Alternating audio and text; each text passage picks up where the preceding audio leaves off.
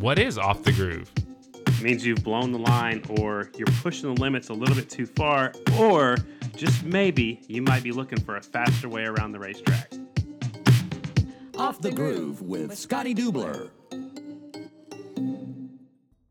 Check a 1, 2. You got me? Hello. Check 1, 2. Hello. Hey, buddy. Are you 38 years old? Yeah, why? 38. Yeah. Just Man, turned you're 38 in December. Why? You're old. You're giving me a hard time because I'm going to see the mouse this weekend? Yeah.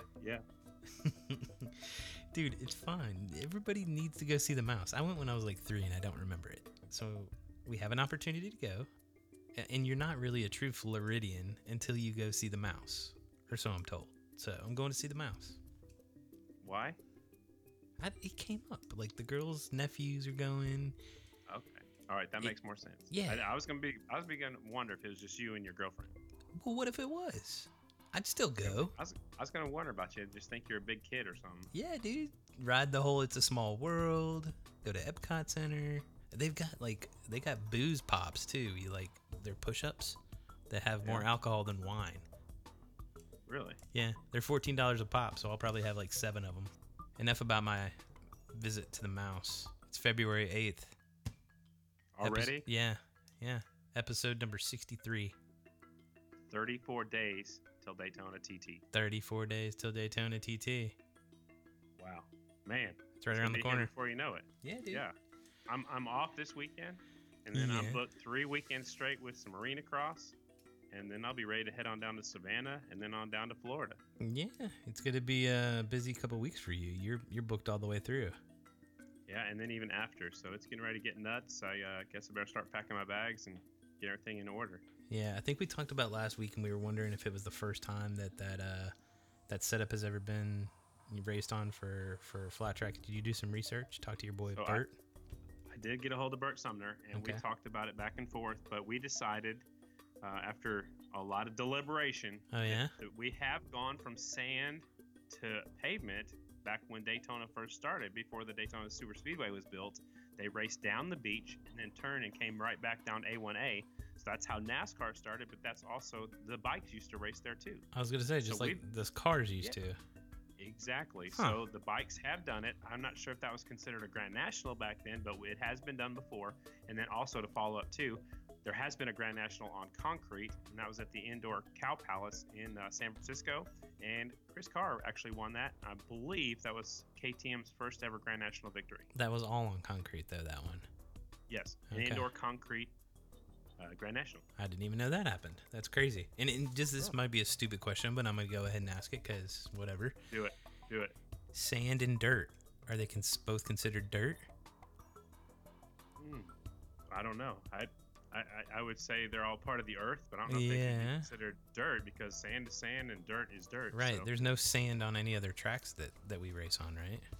There's a sandy mix at some of the horse tracks, because the horses need that on their hoofs and their feet and stuff like that. But gotcha. I don't think we ever raced on sand before, so maybe way back in the day, like we're talking about. But I don't think there's going to be any sand at the Daytona TT. I always said this when they were racing in NASCAR. Logistically, it'll probably never happen. But, that's how it started on the beach.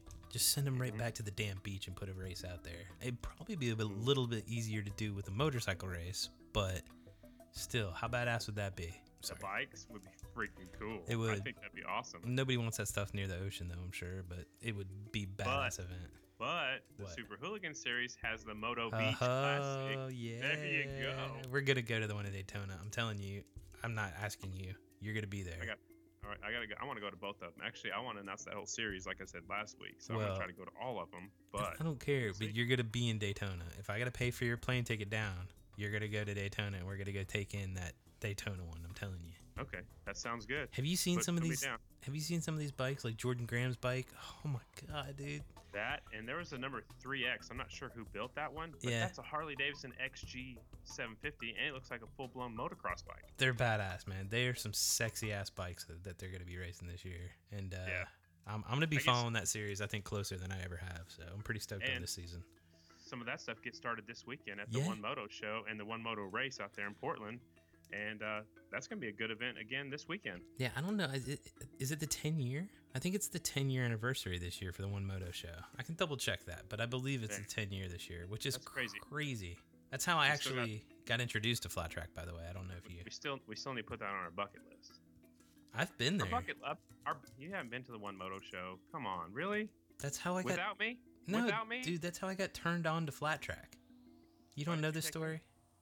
I told you this story. Giving you a hard time. It is the 10-year anniversary. I just confirmed. So yeah, no, it's badass. Like the one motorcycle show is badass in itself, but then they put on a day of flat track racing the next day, and Sammy all the West Coast folks, but folks from the Pacific Northwest, which is like Sammy Halbert, Travis Fisher. No, I'm sorry. So yeah, Andy DeBrino. Yep. Dude, there's a lot of guys, and I'm sure some of those California guys are come up too, and because it's in Oregon, so it's not all the way up to Washington, but everybody shows up. There's nothing else to do, and I'm pretty sure it's just a good time, and it probably pays pretty good too. Yeah, and I don't think that the Hooligans have had a official race there until this year, right? Is this the first time they've raced up there? I'm not real sure. I really honestly don't know. Yeah. Well, either way, it kicks off their 2019 season up there this weekend in Portland, Oregon. So that'll be badass to see. And I think it's going to be broadcast on Fan Choice, last I saw. So yep, absolutely. I saw Zach was already up there from AFT, and Giselle was on the way up there too, and she'll be doing it live on Fans Choice. I'm not sure who's announcing. They didn't ask me to go, so I get one more weekend off and then get ready to get busy. You need the time to rest anyway. I guess. So are you saying I'm getting old, or what are you trying to say? You're not getting old. I am old. There you go. You got this. What else happened in the world of Wonderful World of Flat Track this week? Well, last weekend, yeah, I did the ice race, and that was my first time to ever work for the Ice World Championship Series, and it was a lot of fun. Nice. Jeremy Orr was undefeated. He won his heat races and won the limbo contest, and then won the main event with a hard-fought battle with my good friend Jake Mattia, who had pretty serious knee surgery yesterday, and hopefully he's recovering well, and he's going to try to be back for their last race, which is March 30th. I think I saw a video. Did he break his own record doing that limbo? Yeah, Jeremy Orr did break his own record. It was 32 inches, and he got it down to 30 inches, but the trick is, Carter, you have to slide underneath there, but then you have to ride away. So you can't just crash. You can't just lay it down and slide. You have to ride away, because if you think about it, too, his handlebars are at least that wide. Yeah. So he had to go through there with his handlebars at crossed. An angle, yeah. At an angle, lay it down, and then go underneath there without knocking off the bar, and he set his personal best at 30 inches. That's crazy. That's insane. It was a lot of fun. Hope to work for him again. I'm trying to figure out if I can do their last race of the season with them or not, and we'll have to see. And then on the AFT side, I saw some news from Day and Easy. What are the contingency stuff? Easy. Yeah, they actually came out with a discounted program at the banquet there at the Meadowlands, and now they're putting up a contingency. So any rider on the AFT circuit, if they're in any of the 3 classes, there's contingency money up for grabs. It's great to see people investing in the sport, especially from the safety side, and to see them give them some riders some money as well. It's always a good thing. And they partnered with what, Estenson? Yeah, Estenson's going to have some backing from Dane Easy, so that means JD Beach and the whole crew. There's a bunch of riders that are riding for Estenson Racing, and I don't know if it's just JD's going to be wearing it or the whole team. I have to read that press release a bit better. Maybe we should start reading press releases before we hop on a mic and start talking about things like we know about what's going on. Like we know what's going on. I don't know what's going on. I just tell you what I know. We just try to have fun with it. So you want to talk about this week's guest? You have a guest for us? I always have a guest, except that one time. Not always. Just one time. I'm never gonna let you live it down. We had fun that episode still, but yeah, no. I've actually wanted to talk to this guy for a while. I actually talked to him. I think it was New York last year, and kind of said, "Hey, man, we want to get you on for an episode." And then just a couple weeks ago, that news happened with the Waters Auto Body team, and I said, "Hey, dude, it was Tristan Avery." So I gave him a shout and said, "Hey, dude, you want to talk to us about what's going on in like 2019 season?" And he was 100% on board. So that's our guest. Right on. I like it. I love it. He's actually been around for a little while. He's had a couple of wild crashes. Had a lot of diversity in his life, and I'd love to tell his story. Diversity or adversity? Adversity, man. I went to Oklahoma schools. Now, come on. Well, let's give him a call. Let's hear from Tristan Avery. Do it. Dial it up. I'm dialing.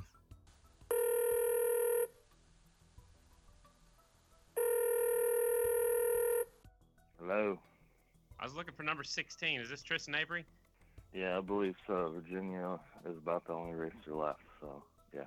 Yeah, that no kidding. You are about the only guy that with the Virginia number I have in my phone, man. What's been going on? Haven't seen you since the last race out there in New Jersey.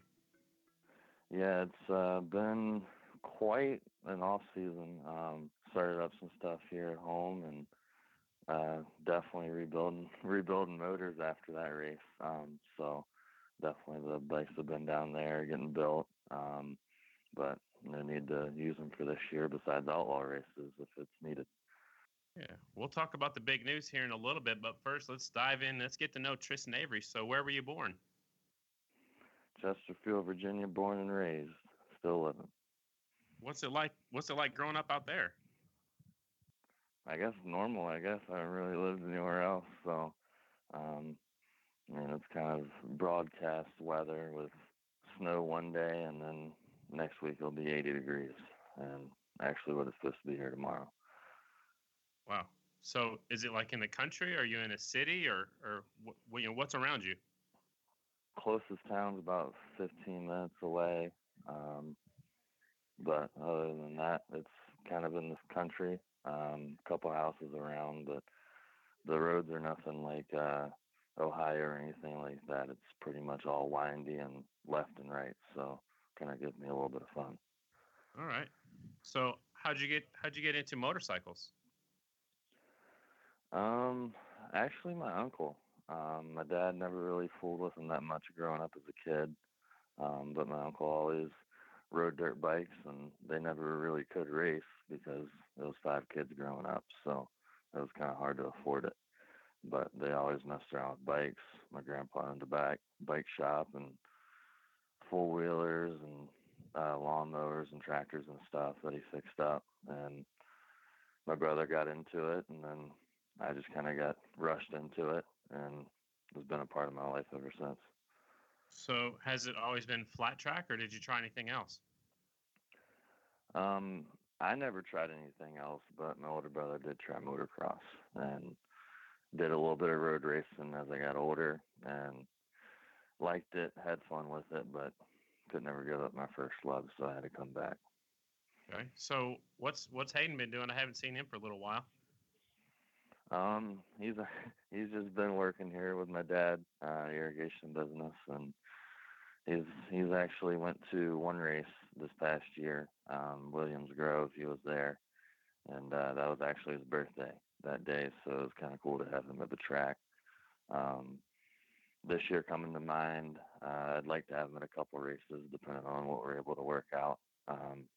But he's my brother, and I gotta take him everywhere I go because I know he's enjoying it just as much as I do. Right on. Does he still ride? Do you get to spend time with him and ride with him at all? I'm pretty sure at this point he's kind of retired and hung up the boots for just about the whole lifetime experience. But he's rode a little bit here and there, but nothing really this off season. I've been trying to get him, but it's kind of like beating a dead horse. You never get it up. I gotcha. Are there any other riders from around there that you used to look up to? Mike Hacker is definitely one in the record books that I can almost consider as a brother now, but in my younger days, is more of a second dad.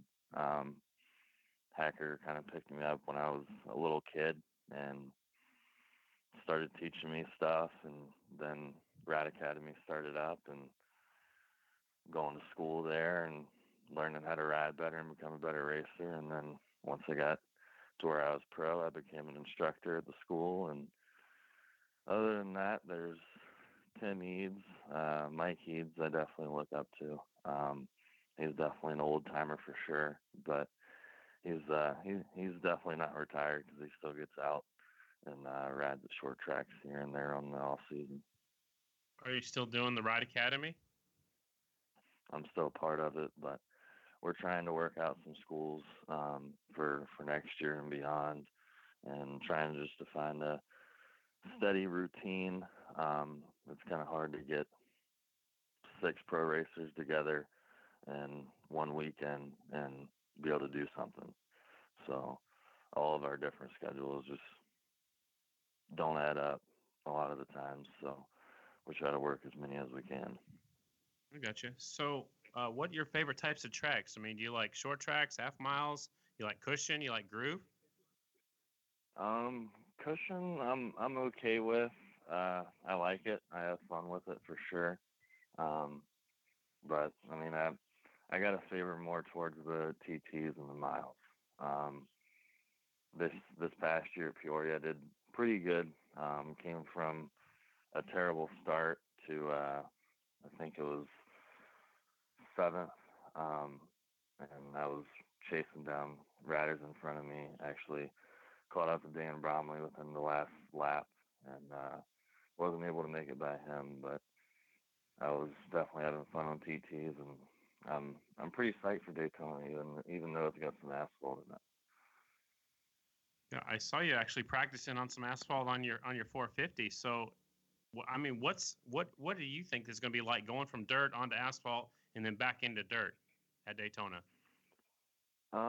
I, I mean, I would definitely prefer them to kind of have more favor to us singles riders to actually have an option to run fives rears and fives fronts to flip into motor for supermoto tires.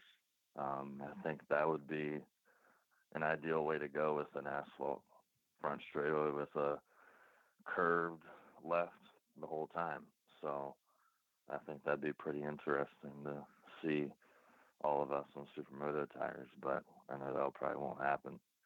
But I think it's definitely new, but I'm excited for it and to see what exactly happens and how the track forms out to be like that. Yeah, I'm excited for it too. I can't wait to see it in person. I know we've seen it from up above. We've seen the drawings of it and stuff like that. I can't wait to get back down there. Let's talk about your early days in racing. So, what district did you race as an amateur? I kind of raced and mainly grew up in District 6 and 7, kind of up north area.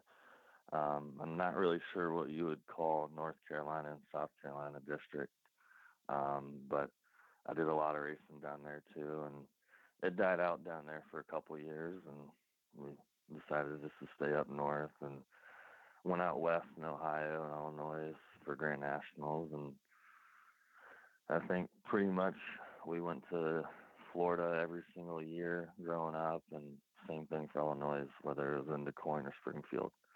But man, I kind of grew up everywhere until I went pro and then went out west to California and stuff. Okay. So, who's some of the fast guys that grew up that you were looking up to in your district? I think me and Gautier probably had the biggest, I wouldn't say grudge match, but we never really kind of had a hate or friendly relationship with each other growing up. But once that both of us became older, we just kind of mellowed out, and I think now we've become kind of good friends. Um, Other than that, I'd have to say probably either Cameron Smith or Brandon Price. Brandon was a year younger than me, and he was always still in my class.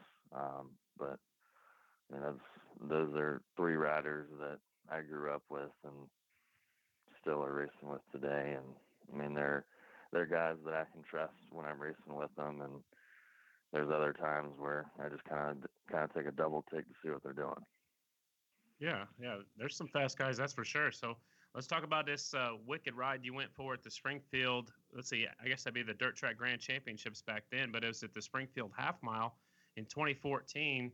You crashed on the back straightaway, and I was on the front straightaway announcing, and I'm pretty sure I saw your body and your motorcycle. It was higher than the pit area. I mean, I was ground level, and I saw you going flying. So walk us through what happened. Well, obviously, I don't remember that point in time. The last thing that I remembered was waking up in the hospital, and actually didn't really get any sense of knowledge of my brain waking up until then. I was already in Virginia at that point in the hospital here. Last thing I remembered was talking to Mike Hacker and my brother and my dad up under the tent, and we were talking race strategy before the main event. So I woke up thinking that, and next thing I know, I look at my brother and go, "We got to get to the racetrack. I got to go out for the main event." Wow. Like I had no idea, and next thing I know, I look down and I'm in a cast all the way up to my elbow, actually all the way up to my shoulder, and in a TLSO brace. And at that point, I just kind of looked at my brother and went, "What the hell happened?" So, but he actually just looked at me and said, "Race is over, dude. They already went." Yeah. Wow. So how did that incident change you? I want to say it just kind of brought more determination out in myself, physically and mentally, to where no matter what happens, give it your all, and what happens happens. Obviously, everything happens for a reason, but I mean, it motivated me to a whole nother level, to where no matter what happened, I wasn't going to give up. Breaking 5 vertebrae in my back and not knowing what in the world happened. All I know is that I'm still alive today, and I just had to push for more. So that's exactly what I went for. How long was it before you got back on a motorcycle after that crash? Let's see. The first thing was getting my rods and pins out. That's a pretty good story in itself. It was actually, I think it was like 2 weeks after I got out of the hospital. Didn't get released yet to ride or anything, and went to the doctor's appointment for my arm and took x-rays, and he said, "Rods are ready to come out. You want to do it now or come back in a week and we can give you some pain meds and get them on out?" And I'm in medicine, so that way I didn't feel it. And I was like, "Well, why can't we do it now?" "Well, it'll take a little bit for the medicine to kick in, so it's either that or no meds."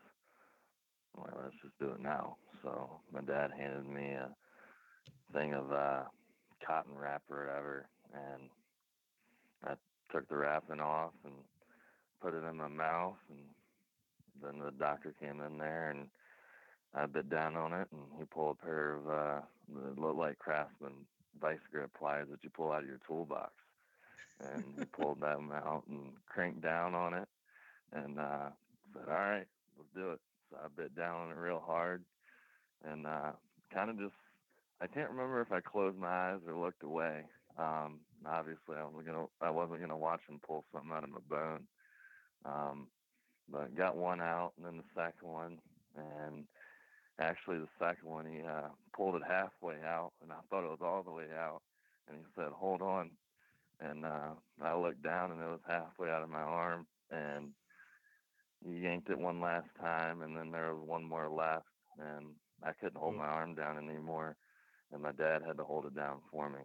But that was a gruesome time, but got it off and actually put me in a waterproof cast.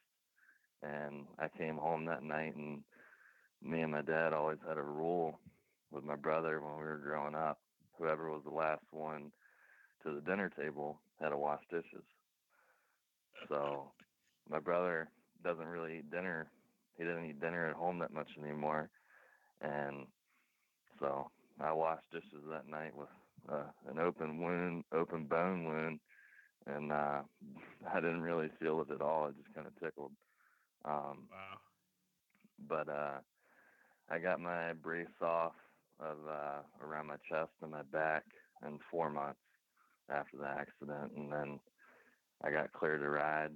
Well, actually cleared to do road cycling, with a helmet on, obviously. Mm-hmm. But I got cleared to do that, and I started doing that, and then a couple weeks later I got cleared to ride, and that was 5 months marking to the day. And wow. as soon as I got home, I hopped right on my motorcycle, my little pit bike, and rode around. I didn't really get too serious, but I was just so happy to be able to play around on it again. And from that point on, it was train for Daytona for my first pro national race. Wow. That's crazy. Did you get to keep the hardware that he pulled out of your bones? You still have it? Oh yeah, I still got it in a little bottle. I got the braces and everything else. So it's all in the living room of my house. Wow, that's pretty cool stuff, man. I know. I just know after you got hurt, I think I even had a 4C Get Well Tristan sticker on my microphone for the rest of that season, and we were all pulling for you. So let's talk about your 2015, your pro season. You ran a Kawasaki on the Twins. I think that's when we were running Twins and singles. Kind of a little confusing for a lot of people that don't know what. But you got your first pro win at the DeCoin Mile. Walk us through that day. Showing up there, it was actually, we just got the bike back from the motor builder, and it was the first race with the bike. We did a couple heat cycles out in the parking lot the night before, and Packer was there. He traveled with us, but he was working with Harley and Brad Baker then, and we showed up, and I was really nervous for some odd reason. I was so nervous that day, more than I ever have been before, and all I can remember was before I went out, I was shaking so much that my right foot that I hurt the weekend before at Lima, that I couldn't feel my foot at all. So I told my brother about it, and he was like, "Dude, just calm down." So calmed down enough to be able to go out for qualifying, and fast qualified. It was my first ever fast qualify, and I was beyond. I was on a total another planet at that point, and I was so excited and went out for the heat race and got a good start, but lead slipped away, and I ended up getting third. And main event time came around, and I just had to tell myself to calm down, and went out there and got a horrible start, which is normally how my starts go, but looking to change that.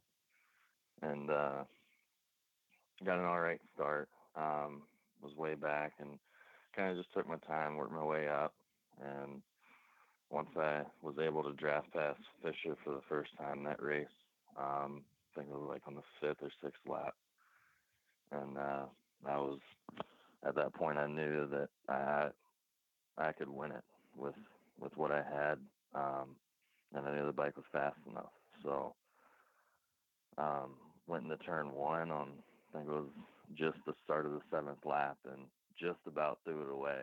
I think we all remember that one. I think you do too. Yeah, that was crazy. And yeah, I actually didn't really know that my knee was just about to touch the ground. So it didn't really feel like I was that low, but just at that point in time, my Rat Academy instincts looped in my head real quick, and I grabbed a handful of rear brake, a foot full, and just kind of got on the gas just a little bit and stood it right on up, and I was able to collect myself and charge back to the front and was able to take away the win. That was amazing. I don't know how you didn't crash for one, and then you came back and won it. So, and that was your first win. It was pretty damn impressive, if I must say. So you finished third in the points in the 2016 season in the GNC2 class. You had 2 wins, and I know you had some help with Ron Ayers Motorsports on the Hondas, and you also rode a Kawasaki Twin, but you won the Sacramento Mile and Oklahoma City Mile. So that means that's 3 mile wins already. So how did you get so good on the miles? I think probably the first mile that I ran that year in 15 was Springfield, and that was my first time on the Twin. Never rode the Twin before anywhere. I think we ran it at a short track the weekend before just to see what it was like, and obviously that wasn't a really good experience. But went out there, and from immediate when we started that day, the first time out in practice, I just had a horrible head shake the whole entire day, and we did everything we could to try to fix it. I did everything I could. At one point, I had my ass end actually on top of behind the seat, on top of the fender, like I was over the seat and trying to get as low as I could, and that was the only way that it could work, to where I didn't really get a head shake.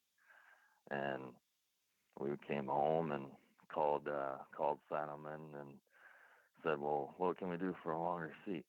And Tom got us a seat that was 2 inches longer, and we actually took the fairing for the rear end and went up underneath and made it just a little bit longer, and didn't really mess with the subframe, and that just kind of fixed everything. And from that point, I just kind of told myself to always stay low, and I guess that's helped me a lot along the way. But just staying smart on the miles. I mean, it's not only a physical game, but it's also a mind game. We're obviously not running 25 laps, but I mean, we still got to conserve our tires, especially on a privateer budget. Um, but staying low, playing the mind game, and just kind of not really rushing things, but also knowing that you don't have to push it to get the lead on the first lap. Because a lot of times the guy to be the first one, unlike Shayna Texter, but the first one to lead the first lap usually isn't the one to win the race. So it's just normally how it goes. It's happened before, but 9 times out of 10, it's someone else that's coming from the back, and you're able to get a draft pass to the finish line. I gotcha. Well, whatever you're doing, it's definitely working. So keep it up. Well, let's talk about the end of 2016. It ended rough for a lot of people, but probably rougher for you than a lot of people realize. You actually were dating Charlotte Caines, and you lost your best friend, Kyle McGrain, at the last race of the season. So how do you move on from that, Tristan? It was a really hard winter that year. The whole entire off season itself. And even getting back into Daytona, it was still a hard day and hard time to process that whole entire year in 17. From the very start all the way up till Arizona, that was when I kind of got back in my groove to being up front. Just having that stuck in the back of my head was just not only aggravating but frustrating in itself that can happen to any one of us that race a motorcycle as fast and as hard as we do at the level that we're at. Charlotte was my girlfriend, and losing her was heartbreaking. Never really thought that something like that would happen, but I know that's not the way that she wanted to go out. But it's a part of it, and I guess God needed her before anyone else did. So losing my buddy Kyle was a totally different world. I mean, it's someone that I always grew up with, and never were a blood relation or anything like that, or marriage or anything, no relation at all. And we just grew up together and became best friends when we were just 4 or 5 years old. And then next thing you know, we're racing at a pro level, and we're trying to plan it out to where me and him can travel the pro circuit together throughout the year and live in our vans for the rest of the year. So, but I mean, it was a brotherhood between me and him, and losing him was like kind of losing one of your arms, kind of something you can't work without, but you got to learn to have a new okay. And I mean, I did everything I could to support him, and my tattoo was the first tattoo that I got was him. I figured to get it on my right forearm. Actually, the day that I did it, I didn't know if to get it on my left or my right, and I just knew that I wanted it on my forearm. And I looked at my left arm and said, "No, I don't like it on that side," and put it on my right because he was my right hand man, and he always will be. So he's a brother that can never be replaced. And hats off to you for pulling through that one. That had been a tough day for sure, and a tough off season. You mentioned the tattoo, and we actually showed that tattoo on my first ever pit walk was at Phoenix the next year, and we showed you showed us your tattoo during that pit walk, and I'll never forget it. You know, this past two seasons you've been up and down. You've showed a lot of speed, but you just haven't had the finishes. So let's move on to 2018. You had a third place finish at Minnesota. Was that the highlight of your year? Yeah, I'd say it was. I'd say that was probably the beauty of the moments of that year. I think that was probably one of the races that kind of showed my most determination that I've possibly could have gained over the years. Whereas that I never gave up, and I steadily pushed and pushed every single lap. And not only that, but I was trying to rail the corners, play the mind game, and kind of do everything. But I mean, I did everything I could and managed to chase down Wells, and I'm pretty sure that was probably who was in third, I want to say, and chased him down and got by him. And next thing I know, one lap to go, and I can almost taste Colby Carlisle and Dan Bromley's draft coming down the back straightaway. And at that point, all I did was just wish there was one more lap or two more laps. And knowing that I could have had it was kind of made me mad, but I was happy with the podium. But to better yet, the results of that year, that was actually the most top tens that I've had in my whole pro career. So more consistent in 2018. You also rode the production twins class at Springfield, and you podiumed both days. So again, the mile seems to be your strong suit. Yeah, I think it is at this point. I kind of don't want to agree with you though, because I don't really like to be considered the rider for just mile tracks. Not taking anything away from Brian Smith, but I mean, I kind of want to be on good. I kind of want to be good on every track that I go to. I want to be obviously the number one guy, but I want to be up front at every single track. And riding TTs this whole off season, motocross and bicycling, going to the gym every night, staying in tip top shape is what it takes. And I'm more than ready for this year and ready for it to be one of the best. So that's what we're looking for. All right, I love it. Let's talk about 2019. Just a few weeks ago, some big news came out, and you get to ride for the Waters Auto Body team. So, how did the conversation start? When did you start talking to Dave and Rhonda about riding the KTMs for them? It actually kind of started early. Dave sent me a message on Facebook a couple weeks after the final of the year at New Jersey, and at that point I was set on doing another privateer year for 2019. I didn't have any offers yet.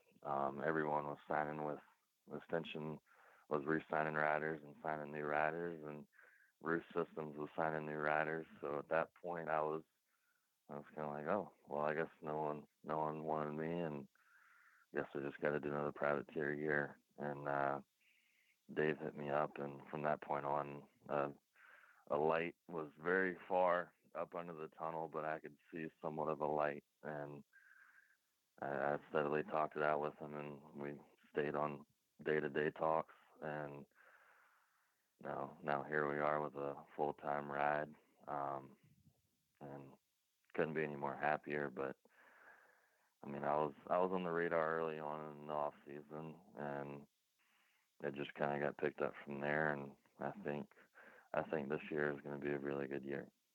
That's awesome, man. Congratulations on that ride. And I know you deserve it. And I know they've been looking for a good rider, for, a full-time rider. And what's it been like working for them so far? Have you got to ride those bikes? I know Dave and Rhonda are excited, but have you ridden a KTM yet? I'm definitely excited to get on one, but it hasn't yet happened yet. Actually, when the offer first came around, the first person that I went to talk to was now my girlfriend Jalen, and the first thing she said was that I'd look good in orange. So Then I immediately asked her, well, what's wrong with red? And no, nothing's wrong with it. But I mean, I grew up racing Hondas all my life, so it's kind of weird jumping to a different brand. But I mean, it's a new opportunity, and knowing that they're putting out the same amount, maybe a little bit more than Hondas. Have you? What are your thoughts on having a teammate? I mean, do you get along with Morgan Mishler, or have you communicated with him at all? Yeah, me and Morgan communicate a little bit. I mean, I'm looking forward to having a teammate just because it's good to have someone bounce ideas off of, and not only learn to work with, but be able to have open conversations before and after the race, like, well, what was going on with you? How do you think you felt? And obviously, it's always good to have another set of eyes that are with you when you're out on the racetrack, instead of a mechanic or Dave or Rhonda watching from the stands or right there at Tech or something like that. I mean, it's a total different feeling when you're out there on the track and you're soaking everything up yourself riding the bike. That's cool. So, is it like a ride where you can just show up at the races, or are you going to travel with them, or have you guys worked that out yet? I'm pretty sure Daytona and Atlanta were looking to travel separate. Obviously, we're gonna do testing before Daytona, so we're trying to see how that all works out. As far as the rest of the year goes, I'm still kind of contemplating on buying a lot of plane tickets or having to buy a lot of gas. So either either way works. I mean, I'm still trying to figure out how exactly I got to be able to pay things on my end. I know what I have to pay, but being able to get the money to do it's a different story when there's not Daytona coming around yet. So That's cool. So I also heard it's the Stacy Howell State Farm 2019 KTM SXF 450. Man, are you gonna have to say that after every time you win? I don't know, but if I do, that's a big ass tongue twister. I think I need to practice it. That's what I was thinking. It's pretty cool that they bought an extra bike Wait, and say that delivered it. again? You want me to say it again? I mean, you want me to practice Yeah, it? Stacy Howell Stacy State Howell, Farm 2019 KTM SXF 450. Man, we're both gonna have to practice. SXF KTM 450. Yeah, yeah, we got this. As long as I can remember that part, I think I can make it. Right on. So, are you just going to be riding the 450, or are you going to run any of the production twins at all this year? I think the only two that we kind of had our eyes on before I officially signed was just the two Springfields. I was fully understandable about not having to race singles and twins at a half mile or a mile um, all in one day, because I mean obviously that's a lot on us riders, but it's also a lot on the mechanics to be able to work on both bikes and not mix up the two. So I think if we went out with the same air pressure that we ran on the 450, that we ran on the twin, would kind of mess us riders up on the track. Absolutely. Yeah, you got to stay focused on one bike at a time. I like that. So, let's talk about what you do when you're not racing. I've been, keeping up with you on Snapchat, and you've taken up a new profession and I would say hobby, but it's actually your full-time job. Tell us about your welding. Yeah, I mean, like I said, we started this off season was actually not. I'm not even done with. I'll be done with my full certificate in welding and have my full license and completion and everything like that after this semester that ends in April. Um, After that, I'll have my card to be able to go wherever I want to go and go to a company that welds and say I want to be hired as a welder. Show them a paper, take a test, and I'm hired. So this off season, I knew that I had to find some kind of money to be able to go racing next year and to be able to live on on my own dime this off season, because I didn't make as much as I wanted to make this past year in 18. So I went to 4 or 5 different places, 5 different companies, all in 2 days, and I think the first four said no, we can't hire you because you don't have your paper yet, you don't have your license or anything yet.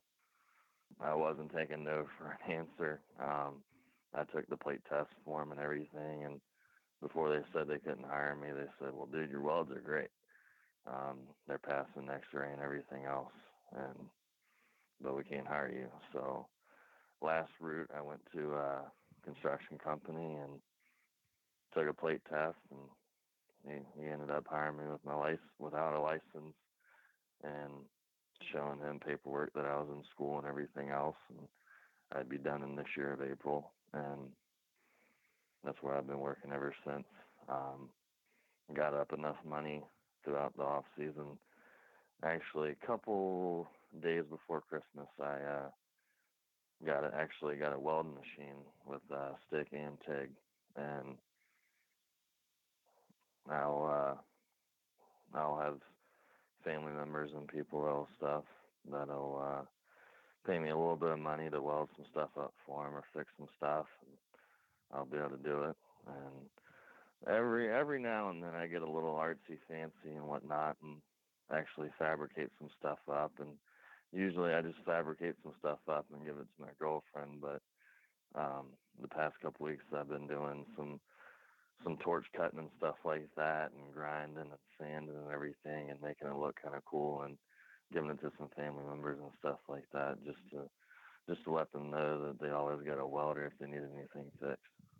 There you go. So that's like a business card, but it's permanent, so that you give it to them, and they'll always know that if they need welding, get a hold of Tristan. So you're one of the younger riders who's gone back and forth and have ridden twins and singles, and you've done it the last couple of years. So why did you decide to stay in the singles class and focus on that? Well, they say the world always revolves around money, but I think that was the most biggest thing, was having the money to be able to do it. On my own budget as a privateer, it was very hard to be able to do just the last 4 races. Actually, I signed up for 4, but only did 3. I knew I had it in me to be able to do it, but me to go out to California for that last race and race the twin, I had to make the main event, just to be able to break even. So that was a big risk on my part that I didn't really feel comfortable with taking. But I mean, now looking back on it, I kind of missed out. But I mean, it's a money game. It's not all talent and looks that get you far. It's putting in the work and putting in the time to be able to get yourself noticed and put your name out there. And we did everything we could those last 3 races, just to make the main event, to be able to earn my national number, and maybe have thoughts on doing that for next year. But after thinking things through and not getting the twins offer, it just kind of made me realize that, hey, maybe it's too soon. I got 28 years up under me to race singles. Move up the twins in the future. That's another step. But this year we're focusing on winning races and going for the number 1 plate. What are your thoughts on the new production twins class? Do you think it's a good move on AFT's part? I think it's a good move, just to be able to give the riders that haven't yet got to fully experience a twin. Obviously, riding it on a mile is crazy fast. I mean, your first time out there, you're gonna be, holy shit, this is pretty cool.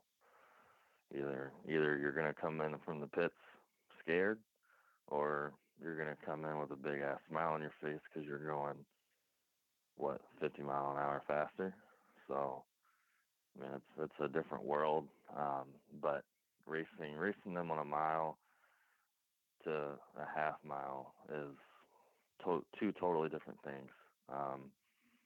I know I actually haven't yet looked at it yet, but are they even racing any TTs on them this year? No, just half miles and miles for the production twins class. I mean, I think it's a good move overall. But then you got to look at the AFT guys and ask them, are they able to be able to work a full day, not just two classes, but three classes now, to where they got to fit that into the time schedules and to be able to have, if they want and they're able to have three races on live TV. Exactly. So Yep. I think that's something that they need to look into. I gotcha. Well, we're at the part of the podcast where it's time for Graham's question, and she's been watching you ever since she was, ever since you were an amateur rider, a little bitty guy, and she wants to know. She said you worked with Mike Hacker. First off, how did you guys hook up, and what's the best advice he's ever given you over the years? Can I ask who asked that question? That's my grandma, and that's Graham's question. question. Your Graham. I thought you said Instagram. No, that's what you meant. This is Graham's question. Well, if I have her on my speed, dial, if I push 1 and she answers, that's Instagram. But this is just Graham's question. I'd say it was probably. Let's see. I would have been probably 4 or 5. So I think it would have been probably 2003 or 2004 was kind of when Hacker first kind of noticed me and my older brother at the racetracks. Actually, one of the last ones here that had races put on in Virginia. I'd say the best advice after all the years of shit talk from him and bullshit. So, we all have serious conversations, but at the end of the day, we all like to have fun and goof off. So, I think there's been times where me and Hacker have he's been mad at me because I did something wrong, but I knew it was wrong to begin with, but still wanted to do it because I was young and dumb. But I think the best advice was to never give up. Obviously, to look more ahead, even when times are rough, or even looking ahead in the point where, Hacker was 17 when he moved to New York. To ride pro for Baroni's Harley Davidson, and that's one thing that I always looked up to when I was young, and he was always telling me about that and telling me how he grew up and how he went racing and how he lived on the road. Obviously, life was a whole lot different back then for those type of people and the racers back then. But Hacker's always been one that I looked up to and always wanted to not only be like, but to be able to achieve the same and hope for more. Was always look ahead with him, that no matter if it's the first lap of practice, you got to be able to have in your mind, is this problem or is this going to be like the main event? Most of the time it's not, but it's always look ahead, always be on your toes, and always think of what's going to be next, and always prepare yourself was always a big key parts with Mike. All right, sounds good. I also heard from a little birdie that you're kind of a grandma's boy too. So that's just kind of what I heard. Somebody sent me a message. I've always been a grandma's boy. Grandma's always looked over me and my older brother since we were infants. But one thing, and actually, I got another tattoo, an angel wing, and I got it from my mom. I thought many years about getting something, but I finally did it this off season, and I know she's my guardian angel, and when she passed away when I was really young, it was kind of left up to my grandma to give me the bottle and make sure I was taken care of, and that's pretty much how we were raised. Was always look after grandma, and I always do my best to make it to church Sunday morning when I'm home. Yeah, that's good stuff, man. I know a lot of stuff about you, and I didn't know when that happened or anything like that. But talking about some of the toughest things that you've had to overcome, and you've had to overcome that as a child, and then again, like we talked about earlier with Charlotte and Kyle. So you're one tough hombre, man. I gotta tell you that. Thanks, Scott. I appreciate it, man.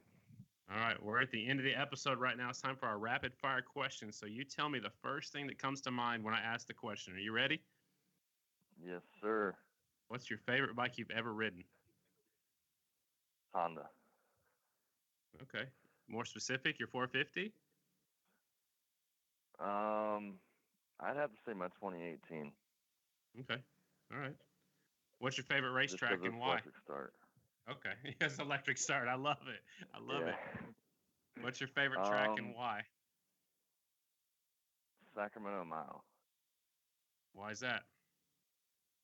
Because you can just kind of hold it pinned and bury down the rear brakes while you're riding around there. Okay. Why are you number 16? 4 times 4, 16, right? Okay. Yep. I wasn't an expert in math. Okay. I wasn't either, but that sounds good. You're number 4C, yeah. So that makes sense. So who's your favorite flat tracker of all time? Ricky Graham. Love it. Mine too. What's your favorite food you eat when you're on the road? I'd say it's got to be a tie between Chipotle and Panera. Okay. They both make you go faster? I wouldn't say go faster, but they taste different every time you eat them. But at the end of the meal, it's always good. All right. I love it. So who's an up-and-comer we should be keeping an eye on? Shoot, that's a hard one. I'd have to say Logan McGrain. He's definitely a tough little kid. I saw that little digger he took ice racing, and that's something gruesome that everyone wants to see, and no one really knows the results of afterwards. But I'd have to say he's a tough kid for that. But I mean, I've always known him since he's been little, so I think him getting faster these past couple of years is probably going to be his year here come soon. I'd love to see him turn pro, and I wouldn't really want to battle with him because I don't want him to beat me. Right on. He actually got third last weekend at the ice race I announced in Colorado, and that was his first podium. And man, he acted like he just won a world championship. He was so excited, and I was so happy for him, and I got to interview him, so that's pretty cool. I also got a message earlier today, and somebody told me to ask you this question, but who's your favorite girlfriend in the world? Jalen North. There you go. All right. So who's going to win the championship this year? We'll start with the AFT Twins class just because you're not racing that one. So who's winning the AFT Twins championship? I don't want to say Jared Neves because, I mean, we all know he's going to be a number one pick for everyone, right? Mm-hmm. So who's going to beat him? I can't say Kenny Coolbath either because he retired.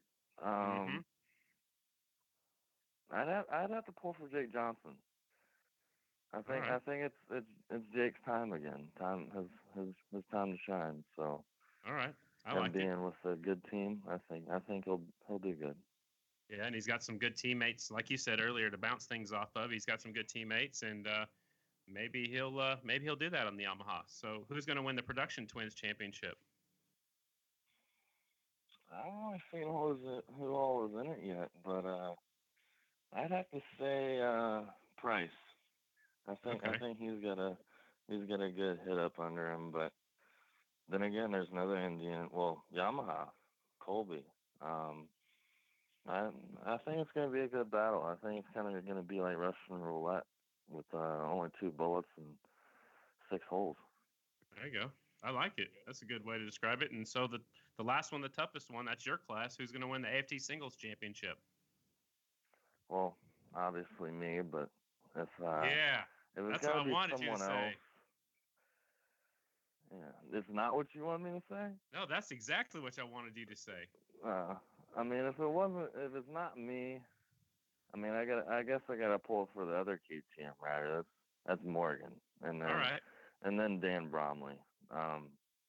Dan is obviously years older than me, but me and Dan also kind of grew up together, and I always kind of looked up to him because me and him both kind of relate with different types of racing. I road raced when I was younger, and also flat tracked, and he did hare scrambles a lot and raced in the woods and did flat tracks. So I think both different riding styles and still coming back to flat track. It kind of connects us in a different way. Okay, I love it. Well, that's the end of the episode. Now here is your chance to say thanks to anybody you'd like to. So if you want to say thank you, here's your chance. Definitely got to thank Dave Waters and Rhonda. They definitely gave me a big offer and definitely a big plate to fill. But I'm hoping to fill it with everything I've got. And obviously got to thank the Norris family. Kind of babysitted me for a couple of days on the off season. So Jalen for sticking up with me. Ron Ayers Motorsports, the Rye Helmets. Angels of Dirt, Twin Air, Works Connection, Vortex, Motion Pro, Jack Canes, the whole McGrain family, Saddleman Seats and Covers, and GK Leathers, Access Media, Ron Ayers Motorsports again for all that they've done for me for years. I can't thank them enough. Recluse, Throttle Down Speed Co. Anyone else that I forgot, I couldn't done it without y'all. Getting me this far in my pro career is remarkable for me. I didn't think that all this would happen, but West Coast Hot Shoes, Mr. Stein, Coorden Jewelers, TDFJ, everyone. So this is our year to shine and for me to make it the best one yet. Cool, man. Thank you so much for your time. And one thing before I leave you, I want you to go out there and practice your starts. I will make sure to do that, Scotty. That's one thing I haven't done yet, but I'll make sure to do it for you that you reminded me. Okay. All right. So when you get on the podium, you can say, yeah, thanks for my good start. This is my good thanks to my good friend Scotty for telling me to get a good start. There you go. Yeah, I think though, just for like right before we start up the bikes and go green for the main event at Daytona. Yeah. Not only do I want to do a prayer with Raymond Rizzo, but if it's possible, could I get a special handshake from you? But only you give me the handshake. You can't give anyone else the handshake. Absolutely. Just so that way I get a good start. Okay. Sounds good. It's a deal. That's my good luck charm. That's my good luck charm right there. I love it. I love it. Thank you so much for your time. Good luck in 2019. We'll see you in a couple weeks. Thanks, Scotty. I appreciate you. Tristan Avery, ladies and gentlemen.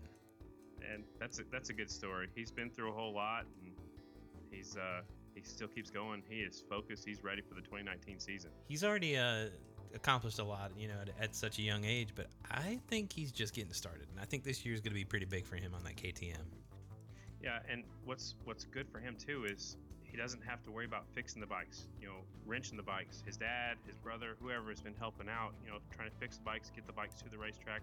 Now it sounds like he just has to show up and ride. I mean, I know he'll drive to some of them. Of course, that's what all of us racers do. But now a big weight's been lifted off his shoulders. Now he just can get there and focus on winning and riding and watch for him to be up front. Like I gave him a hard time about, if he gets a start, be up front at almost every race. I can't wait to see what that handshake looks like. Are you gonna do some research and figure out what the hell you're gonna do for a handshake? So as soon as he said that, I started thinking about when I go to the Oklahoma City Thunder games, every player that comes out to meet somebody in the middle, they all have a different handshake. Like a unique handshake. I've got to come up with something. Well, just go to a couple games, see what they do. Maybe go talk to a couple of them and ask for some advice. Yeah, I'll just go talk to Russell Westbrook. Yeah. And Steven Adams and say, hey, how do I come up with a handshake? Hey, they'll be blown away if you just walk up to them and start talking to them. They'll be like, Scotty Dubler? Holy shit. Hollywood? Yeah. Hi, my name's Hollywood. Anyway. Right. So, what's going on for you this week? It's your week off, right? Just taking it easy this weekend and then getting ready for 3 weeks in a row of Kicker Arena Cross Series. Well, rest up, buddy, because I got a couple good ideas leading up to Daytona. Hopefully we can pull it off. We got another interview in the can, I think, for next weekend. Racing Jason Griffin, good friend of yours, so that'll be fun. And then we'll see if we can pull off these next two that I hope to pull off before Daytona, because I definitely want to talk to these two humans for sure. You want to tease it right now, or is that all you're going to do? That's all I don't want to tease it unless we know it's for sure. Yep, sounds good. All right, have fun going down there to see the big mouse with the big ears. Yeah, well, you have fun doing nothing. Yes. You don't get to do that often, so enjoy it. gonna try. We'll talk to you next week. Hopefully the weather's good. What should those people do?